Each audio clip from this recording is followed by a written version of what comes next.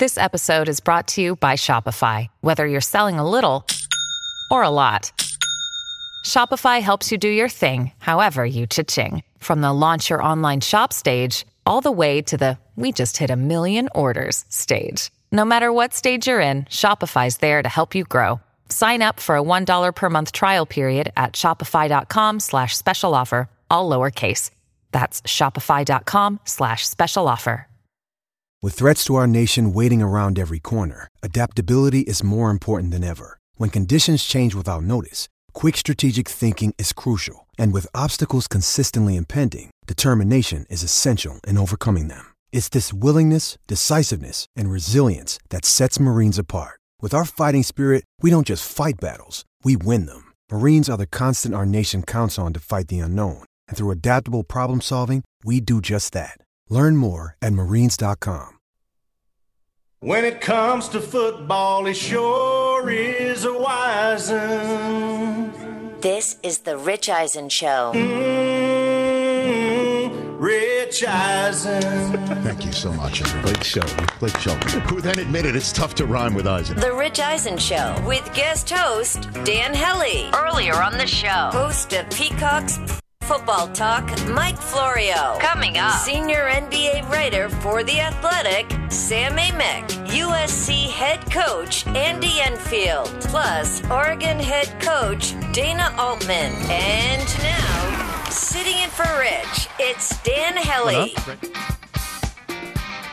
Welcome back to the Rich Eisen Show. Dan Hellie in Rich's seat, and we are talking some hoops now. NBA hoops, that is. Sam Amick, senior NBA writer from The Athletic, is joining us. Sam, thanks for being on.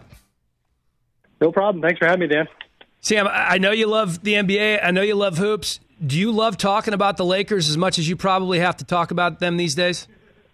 Yeah, no complaints on the Laker talk. I mean, listen, if you're in the media, as you can relate to, the bigger the fan base, the more folks are enjoying the commentary and the coverage. So, yeah, no problems there.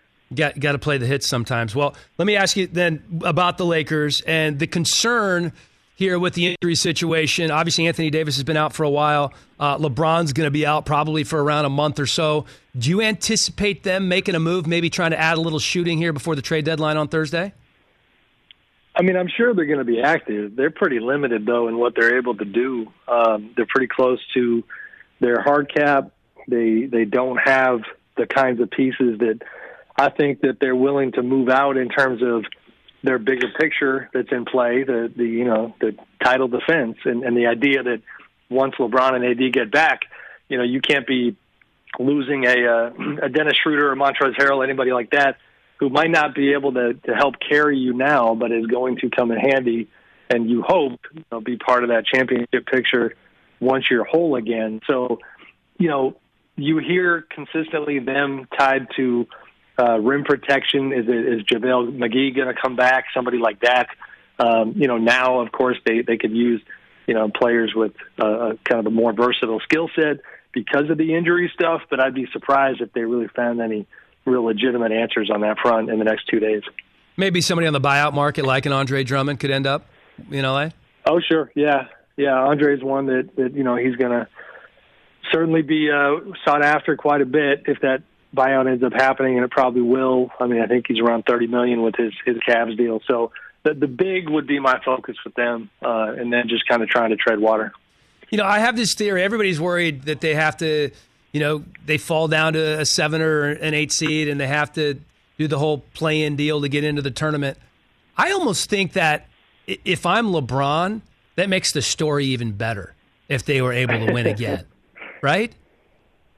Sure. If they were able to win again, 100%. I don't know. I mean, yeah, it'd be a great storyline, but and far be it from me to ever question the guy who keeps showing us that that's a bad idea, but 36-year-old LeBron coming off a serious ankle injury, having to then take out an elite Western Conference team in the first round, and fight your way kind of up the championship mountain from there. To me, the West is loaded enough, and there's enough parity that, if you were asking me to bet, on the Lakers or the field, in that scenario, I'd probably be betting on the field. It would be hard, but certainly It would make the story better. So trade deadline coming up Thursday. Aaron Gordon being shopped. Kyle Lowry could be on the move from Toronto. Marvin Bagley, as you alluded to in one of your articles, the Kings have not found any takers for him yet. What are a couple of moves or trades that you expect to happen here before the trade deadline? Well, the Gordon situation has been a focal point of mine. We wrote about the situation with Boston the other day, and the kind of revelation that Aaron asked for a trade last month, formally, and I think that will happen. I think right now I would still handicap Boston as the leader, but Denver is definitely in the mix and definitely wants Aaron. And it's kind of that, now it's that game, the cat and mouse game of there's still time on the clock. And like the Nuggets, for instance, don't want to be too desperate. They don't feel like they have to make a move. The Celtics have a ton of pressure on them. Playing 500 basketball when you have two All-Stars who are used to being in the conference finals is not a good equation. And so I'm curious to see where that goes. I think if Aaron moves, it's going to be one of those two teams. Lowry, I thought Kyle was going to stay put because his money is so hard to match $30 million on an expiring deal.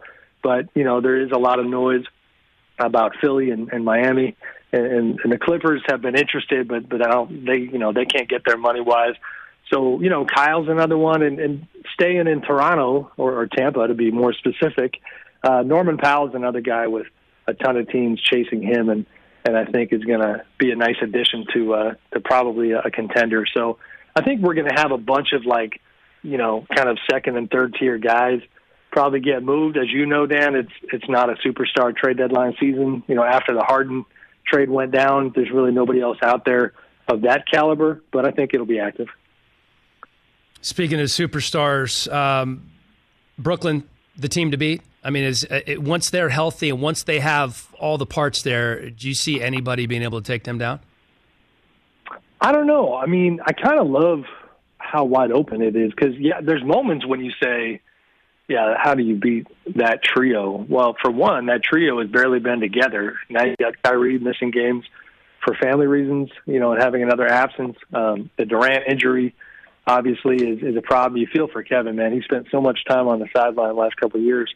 And now to have to go through it again, and even James has been banged up. So, I'm not sold on them as the title front runner. Here's the funny part to me is we're guilty in the media of being very narrative driven. And so Milwaukee jumps out because it's I feel like in the media we've unofficially decided that Giannis can't be the back-to-back-to-back MVP just because they fell short in the playoffs. But he, had been playing well before he got a little bit banged up as well. But, the Bucks are a team that I think we're sleeping on again, and Giannis in particular in his MVP candidacy. But, I mean, there's, the Utah, Clippers, Lakers, all the way down the line. Philly, I probably have recency bias a little bit, but I feel like, more than in past years, it's just really wide open. But Brooklyn's the most compelling team from the standpoint of we love super teams and monitoring whether or not they can maximize their incredible talent. And so I'm hoping in that vein that the Nets are healthy when the playoff time comes around because I really want to see if they can have chemistry and if they can go out and be the team that we think they might be able to be. Yeah, so do I. I mean, it's an incredible collection of talent they have there in Brooklyn. Speaking of maximizing potential, I feel like Lonzo Ball is closer to maximizing potential, and he's in line to get a much bigger payday than we anticipated that he would be getting a couple of years ago. I saw yesterday or the day before where Michael Thompson, Klay Thompson's dad, who calls Lakers games on the radio, said, I'd love to see Lonzo end up in Golden State. Is that something you could see coming to fruition? I could, yeah. It is. There's a leveling out of the Lonzo market happening where, phase one was the incredibly overhyped opening with LeVar, telling the world that Lonzo was going to be the next coming of Steve Nash combined with Gary Payton and Chris Paul and all the best point guards of all time.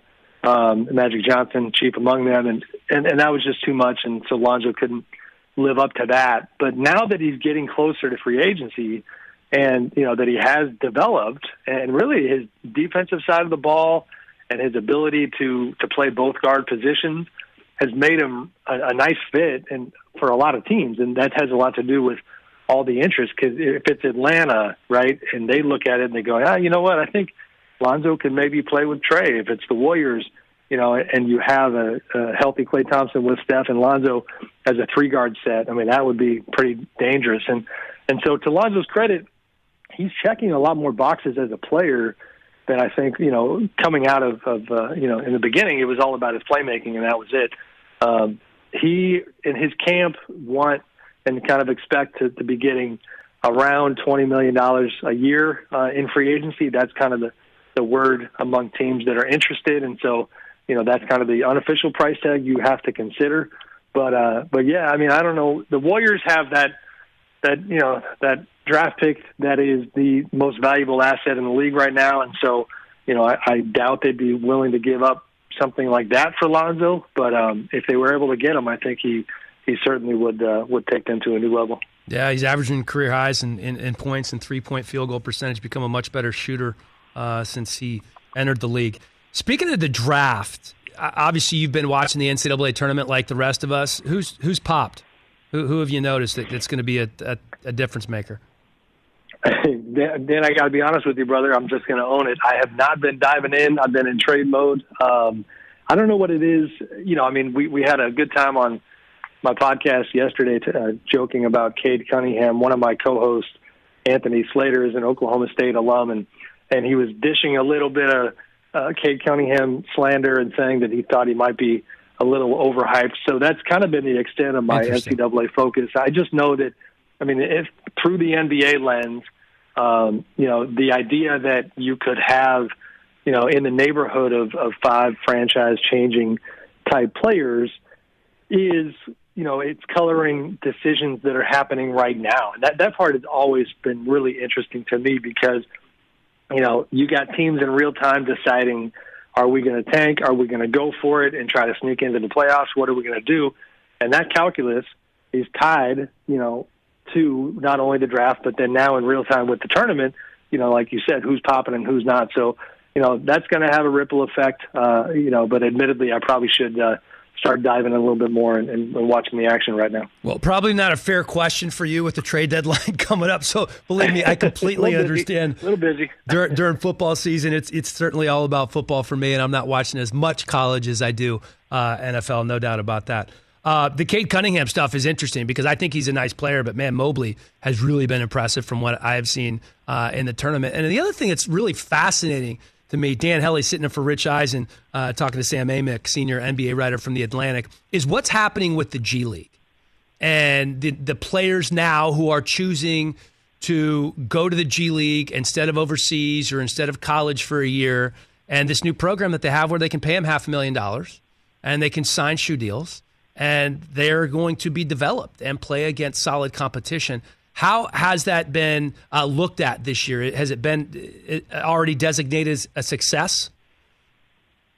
I think the answer is yes, but then the kind of asterisk is that the pandemic made things hard on everybody, but it really impacted the G League quite a bit. Now, they did pull off the G League bubble and kind of made the best of a challenging situation, but by and large, 100%, the reputation of the G League and previously known as the D League has changed in the kind of way that it's a whole lot closer to being a baseball-style minor league system now than ever. Because it's funny. I've covered the league roughly for, 17 years now. And, in the beginning, when a player got assigned to the D League, it was like getting assigned from a pro team back to a college team. You were, guys would probably, more likely to just quit and try some other avenue than they were to take that assignment and feel okay about it. It was not the JV team. It was something even worse than that. So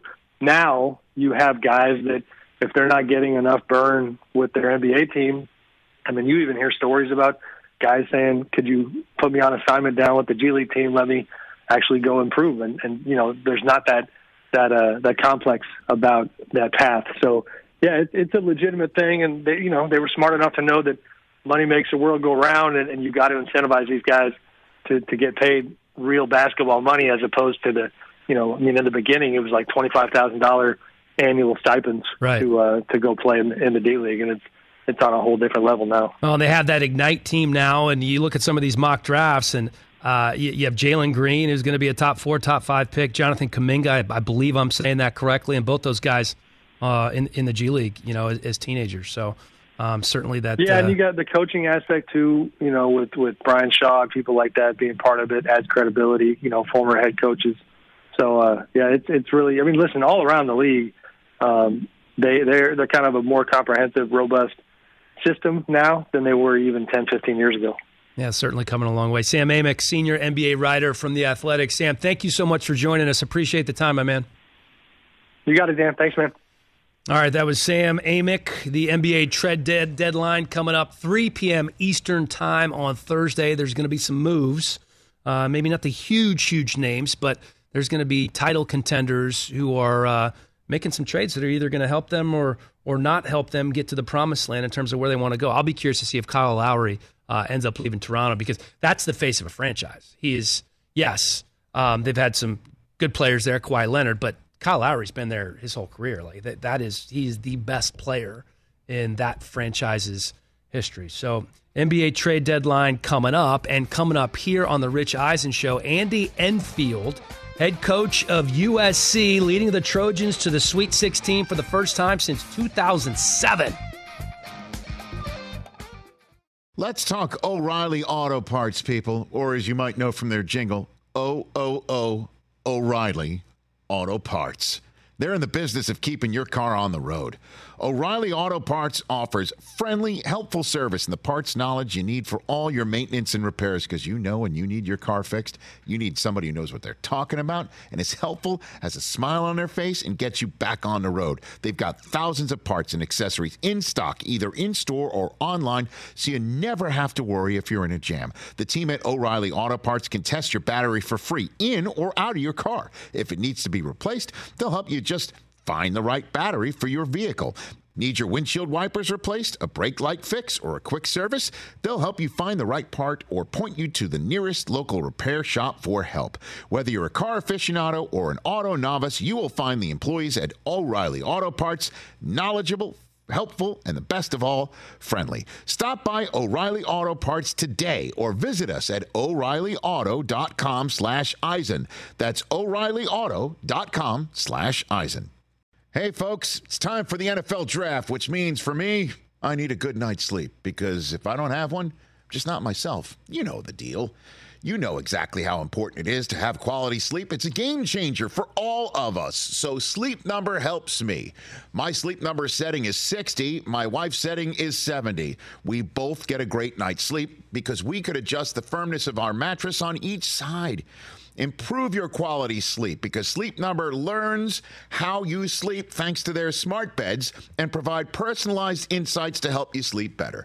J.D. Power ranks Sleep Number #1 in customer satisfaction with mattresses purchased in-store. And now, save 40% on the Sleep Number limited edition smart bed for a limited time. For J.D. Power 2023 award information, visit jdpower.com/awards. Only at a Sleep Number store or sleepnumber.com. This is the Rich Eisen Show. Welcome back to the Rich Eisen Show. Dan Hellie filling in for Rich, and it is my pleasure to welcome USC head basketball coach Andy Enfield to the show. Coach, how are you? Doing very well, thank you. Well, I can imagine. Congratulations on getting back to the Sweet 16 once again, my friend. What an impressive performance by you guys last night against Kansas. You beat them by 34 points. They'd never lost by more than 18 in the tournament, taking down one of the true blue bloods of college basketball. At what point did you know you guys really had it going? Well, Kansas is never out of a game. They're so good defensively all season. They are explosive offensively, and they've been playing great basketball. I think they won 9 out of 10 coming into the game, and so they were playing their best basketball at the end of the year, and their big center, McCormick, was playing great, and their guards were so talented. So to be honest, we never thought we had the game until maybe about 6 or 7 minutes left when it ballooned up to 25 or 30 points. But even in halftime, we were up 19, and they came out and made a quick run. I had to call timeout with about 17 minutes left and settle our guys down to just remind them that this game's not over. What was it, 8 years ago? You made the Sweet 16 at Florida Gulf Coast? Yeah, it's 8 years ago, yeah. So it was a special run by FGCU, the Eagles. What great players we had. It was a lot of fun. How does this feel different, or does it? Well, it's totally different. I was there 2 years. We were a brand new school, brand new program. We just had the school had just gone Division I, and the way that those players came together and the exciting style of play that they had.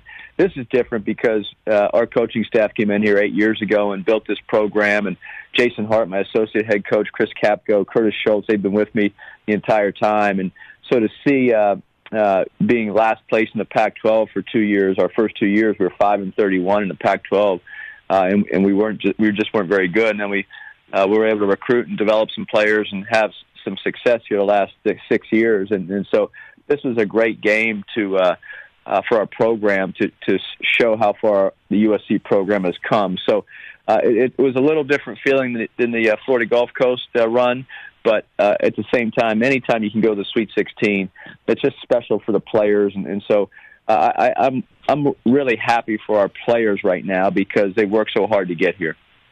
You talked about some of your assistant coaches, Eric Mobley and Jason Hart and Chris Capco and Coach Desmond.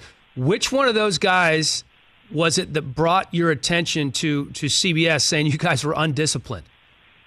Well, we were at lunch, and Coach Mobley pulled his phone out to watch a game or check on some scores from the tournament.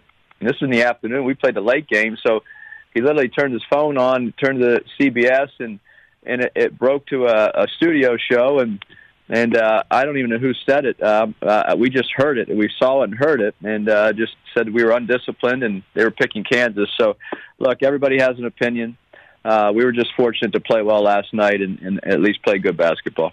Yeah, well, I love how everybody has to find a chip, right? Everybody has to have something to hold on their shoulder. Tom Brady does it more so than anybody, and he's the greatest quarterback in NFL history. Did you use that guy? Did you use that as fuel? Did you talk to your team about that? No, we didn't talk to the team. Our staff heard it. So our staff was we were just a little it made us very angry because if you looked at the Ken Palm numbers, which shows defensive and offensive efficiency, we're ranked 5th in the nation in defense and the top 20 in offense, and I think our overall Ken Palm rating now is 6th in the nation. So, it was just an uncalled for comment for someone who probably had never seen us play. Well, I thought you handled it well. It was probably Barkley. Just blame it on Barkley. He only watches half the games anyway. Barkley's great. I love Charles Barkley. He's the best. So, no, it definitely wasn't him. He's great. Well, let me ask you about the Mobley family has been pretty good for you. You got a coach on your staff. You got Evan, who's going to be a top 5 pick. He's been nothing short of spectacular. But big bro Isaiah has been really, really good for you guys in the tournament. Well, the whole Mobley family is special. From Nicole, the mother, she was there with some of her relatives. And Coach Mobley, Eric, has done a great job. He's been on our staff for 3 years. Isaiah came 2 years ago, and Evan, of course, this year. But Evan and Isaiah have improved so much as players. But the greatest thing I can say about those guys, they're just winners. They don't have an ego. They just play team basketball, and we're a team. Isaiah and Evan are playing well, but so are all the other guys, and they're the first 2 guys to give their teammates credit, and they know they wouldn't be here without the rest of the team, and so it's great to see Evan and Isaiah improve so much and take the leadership, but we're really playing well as a team right now. This is where you want to be as a coach. You leave Florida Gulf Coast, you come to Los Angeles. I think we live in the same general vicinity, and you make the trek every day up to USC. And it's obviously it's well known. USC is a football school. I went to Tennessee. It's a football school that's produced some really good basketball teams over the years. But one of the hard things at USC is being consistently good year in and year out in basketball. Do you think this is the step in the right direction for you guys to be able to do that? Obviously, you've had success since you've been here, but the first Sweet 16 for the school since 2007. Yeah, we understand the difficulty. Look, I was at Florida State as an assistant coach for 5 years with Leonard Hamilton. That's a football school as well. I love football. My wife Amanda loves college football, so we really root for the Trojans and their football program. And I think when they do well, it helps the entire school. It helps the national brand. But at the same time, it doesn't help you win basketball games because you have a good football team. You have to go and do that on your own. And so I think what really has been difficult, or was difficult when we first took the job, was just the lack of sustained success in the USC basketball program over the history of it, because there's been some great coaches and players and great teams, but the lack of sustained success or the tradition. So when you go play a Kansas that has had decades and decades of that tradition and the sustained success, it's a whole different type of program and fan support. So we're doing our best to try to sustain that success. The last 6 years, I think we're 14th or 15th in the country in wins among the Power 5 conferences. I think we have 133 wins. Last 2 years, we're 46 and 16, which is third in the nation in wins among the 6 power conferences behind Baylor and Kansas. So for USC to be 46 and 16 the last 2 years, that's a credit to our players. They've just done a terrific job. It's been a minute for you guys since you were in the Elite Eight. I think it was Brian Scalabrini's team back in 2000, 2001-ish. Have you heard from anybody from that team who's rooting for you guys to get back there? I get some texts. I know our assistant coach is Desmond Farmer, who played on that elite team. He's a graduate assistant for us now. So he gets he knows those guys because he was on that team. I just got a call from Mo Layton today, who is a legend in USC hoops. He played with Westfall before Paul, I guess, in the same team. And Mo Layton was really one of the guys that started some of that success. So it is nice to hear from the ex-Trojans. I've had some ex-coaches reach out to me, and so that's really nice. I think everyone's rooting for our players. We got a special team this year. Yeah, it's been a fun team to watch. I've had the opportunity to watch you guys a little bit, like I said, being in the area. The move to L.A. from Florida Gulf Coast for you, have there been any moments when you look up in the stands at a game, or you're sitting there at the Manhattan Country Club watching Maria Sharapova play tennis, and you're saying, man, you're seeing a star-studded person that you may not have expected to see on that particular day? Give me one of those L.A. moments. Well, I'd probably say it's when I go to the beach and I see the Olympic beach volleyball players, and I'm like, wow, they're a lot better athlete than I ever was or ever will be. So, but you do see the Southern California, the Los Angeles area is a great place to live. We love the lifestyle. My wife and our family, and we just have a lot of friends that in the entertainment, the sports business, and just people that are we've met along the way. They're just terrific families. So we really enjoy the area. All right, last question, Coach, before we let you go. You got Oregon coming up. You're going to play them again. You played them during the regular season. You guys won that game. I've heard your quote, hey, we'd rather not play Oregon, a conference team that we've played before. We'd rather play somebody out of the Pac-12. But the good news is that no matter what happens in this game, it'll be a Pac-12 team in the Elite Eight. You don't really mean that. You don't care if Oregon goes to the Elite Eight. You want to get in the Elite Eight, right? I mean, it sounds good in theory.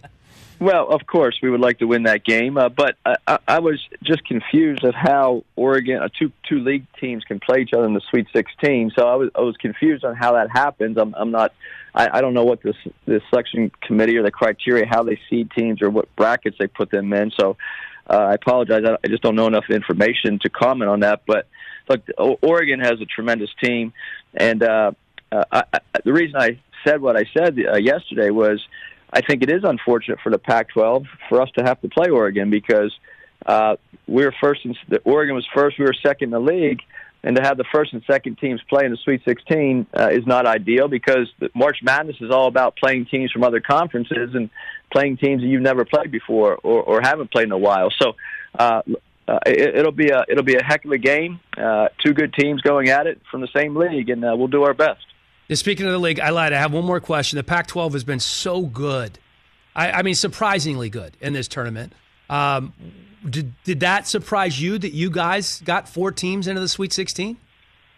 I think it's surprising, but it's not surprising in the fact that we have a really good league, and the teams in our league obviously can beat anybody else in the country on a given night, and you've seen that. We're 9-1 and 4 in the Sweet 16. So I think if you would have said, hey, 4 out of the 5 teams are going to go to the Sweet 16, I think a lot of people would be surprised, me included, but pleasantly surprised.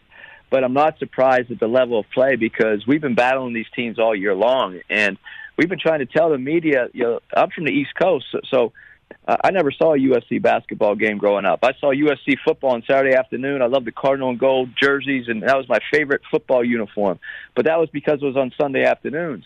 I never saw a USC basketball game on the East Coast because the game started at 7 or 8 o'clock, and you just don't follow the Pac-12. So I think the Pac-12 is not appreciated enough on a national scale just because of the time difference and the lack of exposure to the East Coast and to the Midwest. So our league was really good last year. We had 6 teams in the tournament last year as well. We put 10 draft picks in the NBA last year, and now you're seeing some really good basketball teams advance, and I'm happy for our league.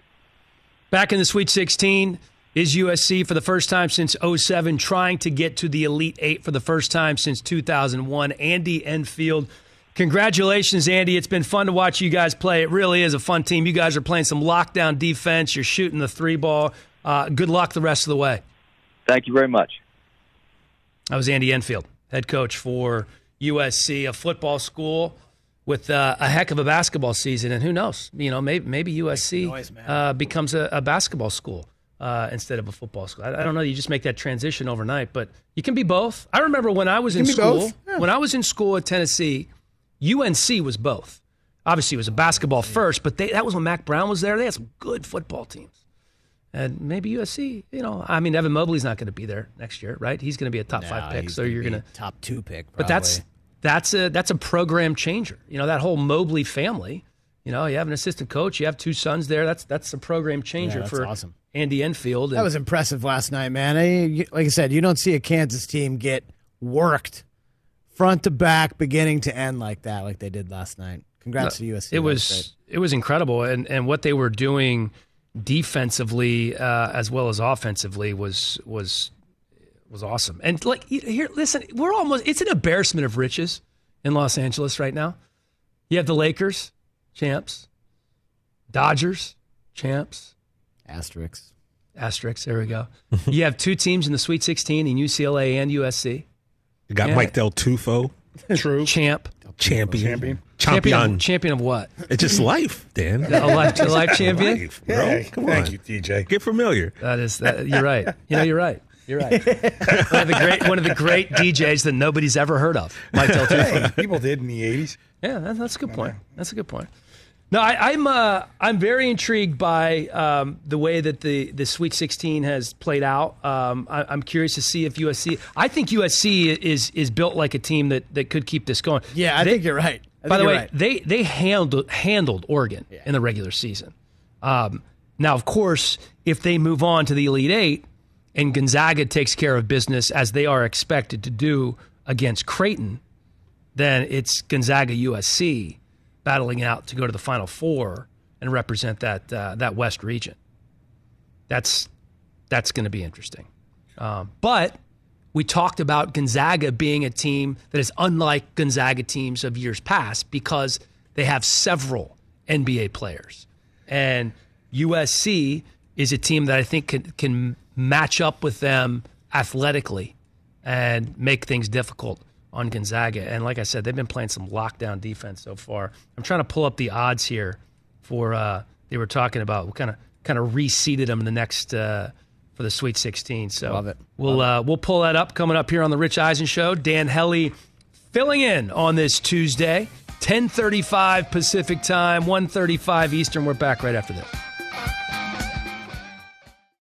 Let's talk Game Time. Boy, do we love using Game Time tickets at the Rich Eisen Show. And every single time I've been watching the basketball playoffs on TV, I've been wondering what it would be like to be at these games. And when you choose your tickets on Game Time, you can see the view from your seat where the court is, where you are in relation to it. And then the all-in prices. That's my favorite feature. The all-in prices makes sure that you see the lowest price guarantee and also know exactly how much everything costs all in before you purchase. So all the guesswork is removed when you buy playoff tickets with Game Time.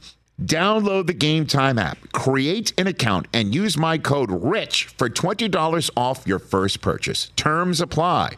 Visit GameTime.co for restrictions. Again, create an account, redeem my code RICH for $20 off your first purchase. Download Game Time today. Last minute tickets, lowest price guaranteed. Hey, it's Kaylee Cuoco for Priceline. Ready to go to your happy place for a happy price? Well, why didn't you say so? Just download the Priceline app right now and save up to 60% on hotels. So whether it's Cousin Kevin's Kazoo Concert in Kansas City, go Kevin, or Becky's Bachelorette Bash in Bermuda, you never have to miss a trip ever again. So download the Priceline app today. Your savings are waiting. Go to your happy place for a happy price. Go to your happy price, Priceline. This is the Rich Eisen Show. Back on the Rich Eisen Show, Dan Hellie filling in for Rich. Just had Andy Enfield, head coach of USC, on the show. Has the Trojans back in the Sweet 16 for the first time since 2007. His first trip to the Sweet 16 since he took Florida Gulf Coast University. Wow, that was one of the great stories. What was the nickname? They were Dunk City, right? Dunk City. Yes. Yeah, I was going to say Phi Slamma Jamma. That was a little bit earlier. No, that wasn't it. And then he came out here, and they're like, Lob City. And then the Clippers kind of took over Lob City. Super fun. There's a story that I stumbled across that I wanted to share with you guys. We talked a little bit about Mike Tyson yesterday. Jamie Foxx making was it a biopic? What did we have? What was Jamie Foxx doing? Is it a 4-episode series? It's going to be like a mini-series. Like a mini-series. All right. So TJ gave us that story yesterday. It's going to be done. I saw that Mike Tyson turned down a $25 million offer to fight Evander Holyfield. That's what it was? Because that was the rumor, is that was going to go down, right? Yeah, I thought that was going to happen. Yeah. Holyfield said in December that a third fight against Tyson had to happen for both of their legacies. One of the best rivalries of the 90s. Holyfield, of course, shocked Tyson in his prime. A huge upset. Yeah. He also won in 97 when Tyson tried to bite his ear off. Bit his ear. But members of Evander Holyfield's team said Mike Tyson rejected a $25 million guarantee to fight Holyfield on May 29th at Hard Rock Stadium in Miami. Wow. Apparently there was an issue with the company that was putting the whole deal together, and it just kind of fell apart at the last minute. Tyson was perturbed by the negotiations over the weekend, posted something on Instagram saying he would never work with Triller again. Triller had been the broadcaster of the Tyson-Jones fight that was just an exhibition. I don't love these exhibitions. I like to remember, it's kind of like that. I got to be careful here because I married my high school sweetheart. But it's kind of like that girl you dated in high school. Like, you want to remember them as they were. Good for you, Dan. That's awesome. Yeah. That's awesome. Good for you. Yeah. Great for me. I'm kidding. Hey. So, hey. But you want to remember in-laws yesterday, your wife today. I'm killing all my family members here. They're loving this. Never again am I going to be allowed to guest host the Rich Eisen Show. No, but you want to remember somebody as they were. Yeah, for sure. I don't love seeing these greats. And I'm a guy who, I wasn't like Max Kellerman boxing fan, but I would take all the Sports Illustrated covers of all my favorite athletes, and Mike Tyson was one of them. And I had one of my walls in my bedroom was all Sports Illustrated covers. And I grew up when Kid Dynamite was the first one. You remember that one? Like when he was in his prime. Yeah. I don't want to see him. I heard him go on Rogan's podcast and talk about the fight that he had coming up against Roy Jones, and Rogan said, "Man, you look really good in that video clip that you put out." It was like a 30-second clip. He's like, "Man, I was sore for a whole week after I shot that video." But $25 million, if that's indeed accurate, it's tough and to let's turn not down. forget that Tyson's a guy who basically lost everything, as a lot of these boxers have. I remember doing a story on Riddick Bowe way back in the day, and filed for bankruptcy and $25 million. That's real coin. Pretty good payday, man. Although he's popping up in one of Mike's Hard Lemonade commercials. Mike Tyson. He's reinvented himself a little bit. Yeah. And you've seen that. I'm sure you've seen the billboards driving around LA. I don't know if it's a real thing right now, but it was for a while. The Tyson Ranch. Yeah. Which was a place where they were growing marijuana, I guess. It's a weed ranch. It's still a thing. That's a thing. Is that still a thing? Yeah. Oh yeah. Yeah. So I think they're just paying him to use the name, but it brought to mind a couple of things that I was interested in and it's guys who turn down big paydays, right? Because they thought they were going to get more. One of them that popped into my head immediately, being a DC guy, this is one of my favorite guys that I've ever covered, is Ian Desmond. Yeah. Currently an outfielder for the Rockies. I believe he did not play in the shortened season last year, and he opted out again. I think he opted out again, so yeah. It's going to be 2 years that Ian Desmond didn't play. But Ian Desmond was part of the Nationals when they were just starting to get good. It was when they drafted Strasburg and Harper in back-to-back years. Desmond had a couple of really good years, and at the time he was playing shortstop. And he was a big shortstop who hit for power, and he turned down a $100 million deal from the Nationals. I remember that. And he ended up taking a 1-year deal with the Rangers, and then signed a nice deal with the Rockies. I think he got $60 or $70 million, but he turned down a $100 million deal. Yeah, he was trying to bet on himself, right, to get an even bigger payday. Yeah, and it works. We've seen a lot of guys it's worked for. It worked for Kirk Cousins. It worked for Dak Prescott. It worked for Joe Flacco. Yeah. But how about Terrell Pryor? Did you know that he turned down a 4-year, $32 million deal from the Cleveland Browns back in the day? Wow. $17 million guaranteed. Nomar Garciaparra, a fellow South Bay resident here in the L.A. area, turned down a $60 million deal over 4 years, ended up with an $8 million 1-year deal. Just a couple of names that popped up there. Whew. Yeah. You were talking about guys coming back in their prime. Were you in D.C. during the Jordan Wizards years? That was right before I got back there. Okay. Yeah. I have talked to David Falk though many times about those years. It was just I think it was just a strange time. I think it was good for the Wizards because much like we talked about yesterday with LaMelo putting the Hornets kind of back on the basketball map. Jordan put the Wizards back on the basketball map. But you remember Stackhouse was on that team the first year, and they kind of butted heads. And Jordan just wasn't the same guy. He was averaging 20 points per game, and he wanted to get his shots up. He sure did. But it wasn't the same MJ that we remember. Right. But that was that was an interesting time for the Washington Wizards. Yeah, I'm certainly with you on that. I didn't really have any interest in watching Mike fight Roy Jones, and I'm certainly not interested in watching him and Evander Holyfield get in the ring. I mean, good for Mike for having the fortitude to turn that down and maybe see the future on how that might be received, by the sports watching public. But I'm not interested. I don't think I would have watched. What would you want to watch in terms of like a over the hill veteran circuit type thing? They have tennis. They have that tennis tour where it's guys that are recently retired. Like Andy Roddick. I'm sure can still serve at 100+ miles an hour. Plays on that thing. But Andy's also like 40. Are we talking guys in their 60s playing baseball? But like just retired guys who are retired, right? Like guys who are retired. Would you want to see a Legends softball league? That sounds pretty fun. Actually, that might be kind of cool. That actually sounds kind of cool. Yeah. But it depends. Are they playing it on the big diamond or is it the 60-foot bases? You got to make it challenging. You got to make it challenging. Like maybe like a rock and jock situation, kind of like spice it up, make it fun. I like that. I don't know. I mean, the Tiger Phil golf matches, those are really fun. I think more of that stuff is cool. Golf is kind of the easiest no-brainer sport to do it because then you can mic these guys up. You can get Steph Curry and Peyton Manning out there. Maybe let's get MJ out there. That'd be fun. Really up the stakes. Have these guys gambling on the side. That's really fun and entertaining to watch. All the other sports, though, require too much athleticism. Well, that someone in their 50s probably doesn't have. Right. Well, I guess it's kind of like the big three. What they've tried to do, right? It's you have these guys that come out. Was it AI when the big three first started? And there's some good competitive games in the big three, but again, you're not seeing these guys like you remember them. Right. I think Iverson came out, played a couple of games. There was a guy that I went to high school with, Jerome Williams, the Junkyard Dog. You remember JYD? JYD. Yeah, he played with Iverson at Georgetown, first round pick way back in the day. My man JYD. He played for a little while, but like those guys just aren't playing like they used to. So I think it's the sports that take that supreme athleticism. Maybe that's not on the list, but golf's a good one.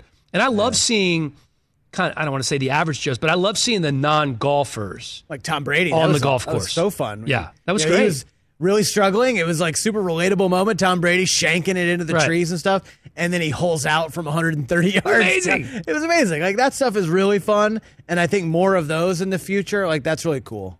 Like I've always had. I had a friend who has.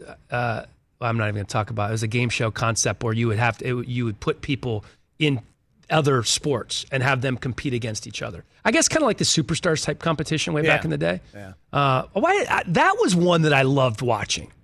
They tried to bring that back. They did. It was, I think, it wasn't Greenberg and a couple of guys, a couple of ESPN guys. It didn't really fly for some reason. Didn't they do the diving? The diving one wasn't Kareem in yeah, that and he stuff. did that. What was Was the it name Pros of that? versus Joes? Was something Pros like that. versus Joes was sort of like that. Did you say too. Kareem Splash was on was the the diving diving. Kareem platform? did the diving one. Splash, I believe, was the name of the show. I only say that because I believe Carissa Thompson posted a picture of Yeah, of her like with, last week. Yeah, with Kareem recently doing That Yeah, it was piques Splash. my interest. Yeah, why don't I What was it remember called? that? Splash. And then it had a bunch of random celebrities doing like these high, like 10-meter dives. Yeah, I don't remember that one. I'm kind of upset by that I don't remember that. Were we ever able to pull up the odds for the from the tournament here on out the rest of the way? Yeah, NCAA tournament odds. Okay, so here we go. All right, you go because you have different ones than I do. And I think have yours different are more ones up than to you date. do. This is offshore gaming situation. Gonzaga's your favorite at plus 140, so that bet's $100 to win $140. Baylor plus 350. So two massive favorites, and then it kind of really falls off. Michigan plus 850. Houston 9-1. Alabama 12-1. Loyola Chicago, we talked to Porter Moser yesterday, 14-1. Florida State 16-1. USC, we just talked to Andy Enfield, 20-1. You know, Loyola Chicago and USC, I think, are two teams that if they can just keep it rolling, they can get to the Final Four. Oregon looked really good. I know they play USC coming up 33-1 for Oregon. Your long shot, Oral Roberts. 500-1? Is that what you have? 66-1. Yeah, I don't know where these odds are coming from that I just pulled up on Twitter. They're a little different than yours. You might have older ones. These are Sweet 16 updated. Yeah. Okay. Yeah. That might be it. Interesting. UCLA Bruins 40-1. LA has two teams in the Sweet 16. That's crazy. I don't even. It's not fair. It's crazy. Well, it's been a while since UCLA has been back. Obviously, we know how long it's been since USC, but even UCLA you think of as this, obviously the greatest, college hoops power of all time, but recently, it hasn't been so good over there in Westwood. Yeah, I'm all in, man. I can't wait to watch more hoops. It's exciting this weekend. Can't wait. All right, Bears beats The Office on Peacock. Enjoy every episode of The Office for free through March 24th. Whether you know every quote or you're new to the series, new to Scranton, you can find something to love. Sign up now, peacocktv.com, and start streaming on peacocktv.com to start streaming The Office right now. Dan Hellie filling in on the Rich Eisen Show. We have Dana Altman, head coach for Oregon, coming up here in about 25, 30 minutes or so. Have you guys looked at Dana Altman's resume at Oregon? The guy's had some success there. I mean, they've made the Sweet 16 4 or 5 times. He's made a Final Four. He's made a couple of Elite Eights. I mean, this is a game coming up against USC that this is going to be one of the better games in the Sweet 16. There's no doubt in my mind. Yeah, I think you're right. Look what USC did last night to Kansas, and the points that Oregon put up in knocking off Iowa. Oh, baby. It's going to be a high at the right time. They scored 95 points in that game. They didn't score 95 points the entire season. Oregon. Man. Yeah, that's going to be good. Looking forward to talking to Dana Altman. Just a huge tournament run for the Pac-12. Maybe we can throw those numbers back up again in terms of how they've done in the tournament. You heard Andy Enfield talk about the Pac-12 representing and the East Coast bias. They don't get a lot of love across the country because their games start a little bit later. He said 9-1. It's actually 10-1 because he didn't count the play-in game for UCLA, which does go on the official count though. But ACC traditional basketball powerhouse, 4-5 in the conference, and in the Big Ten that put 9 teams in the tournament down to just 1 team left. I mean, it's really inexplicable. Like, this is why this is the greatest sporting event in the world. They've been so bad. It's weird. They were the best conference in college basketball, and they have 1 team left standing. And it was actually the team that, at least in my little pool, was the most popular early out, among the number 1 seeds by far. Everybody thought Michigan. would get booted. And here they are back in the Sweet 16 for the 4th year in a row. Yeah, great job. Can't talk about the job that Juwan Howard's been doing. Like, just a phenomenal coaching performance by him this year, and then the team to perform. I mean, they're the second favorite to win the title right now. Yeah, no, it's been impressive. He's done a nice job. A lot of Juwan Howard fans out there. I know Eisen is one guy, probably not Mark Turgeon. Mark Turgeon, after that little spat he got into with Coach Turgeon when they were taking on Maryland, but Maryland's out, Michigan's in. Altman in as well. University of Oregon head coach coming up on the Rich Eisen Show after this.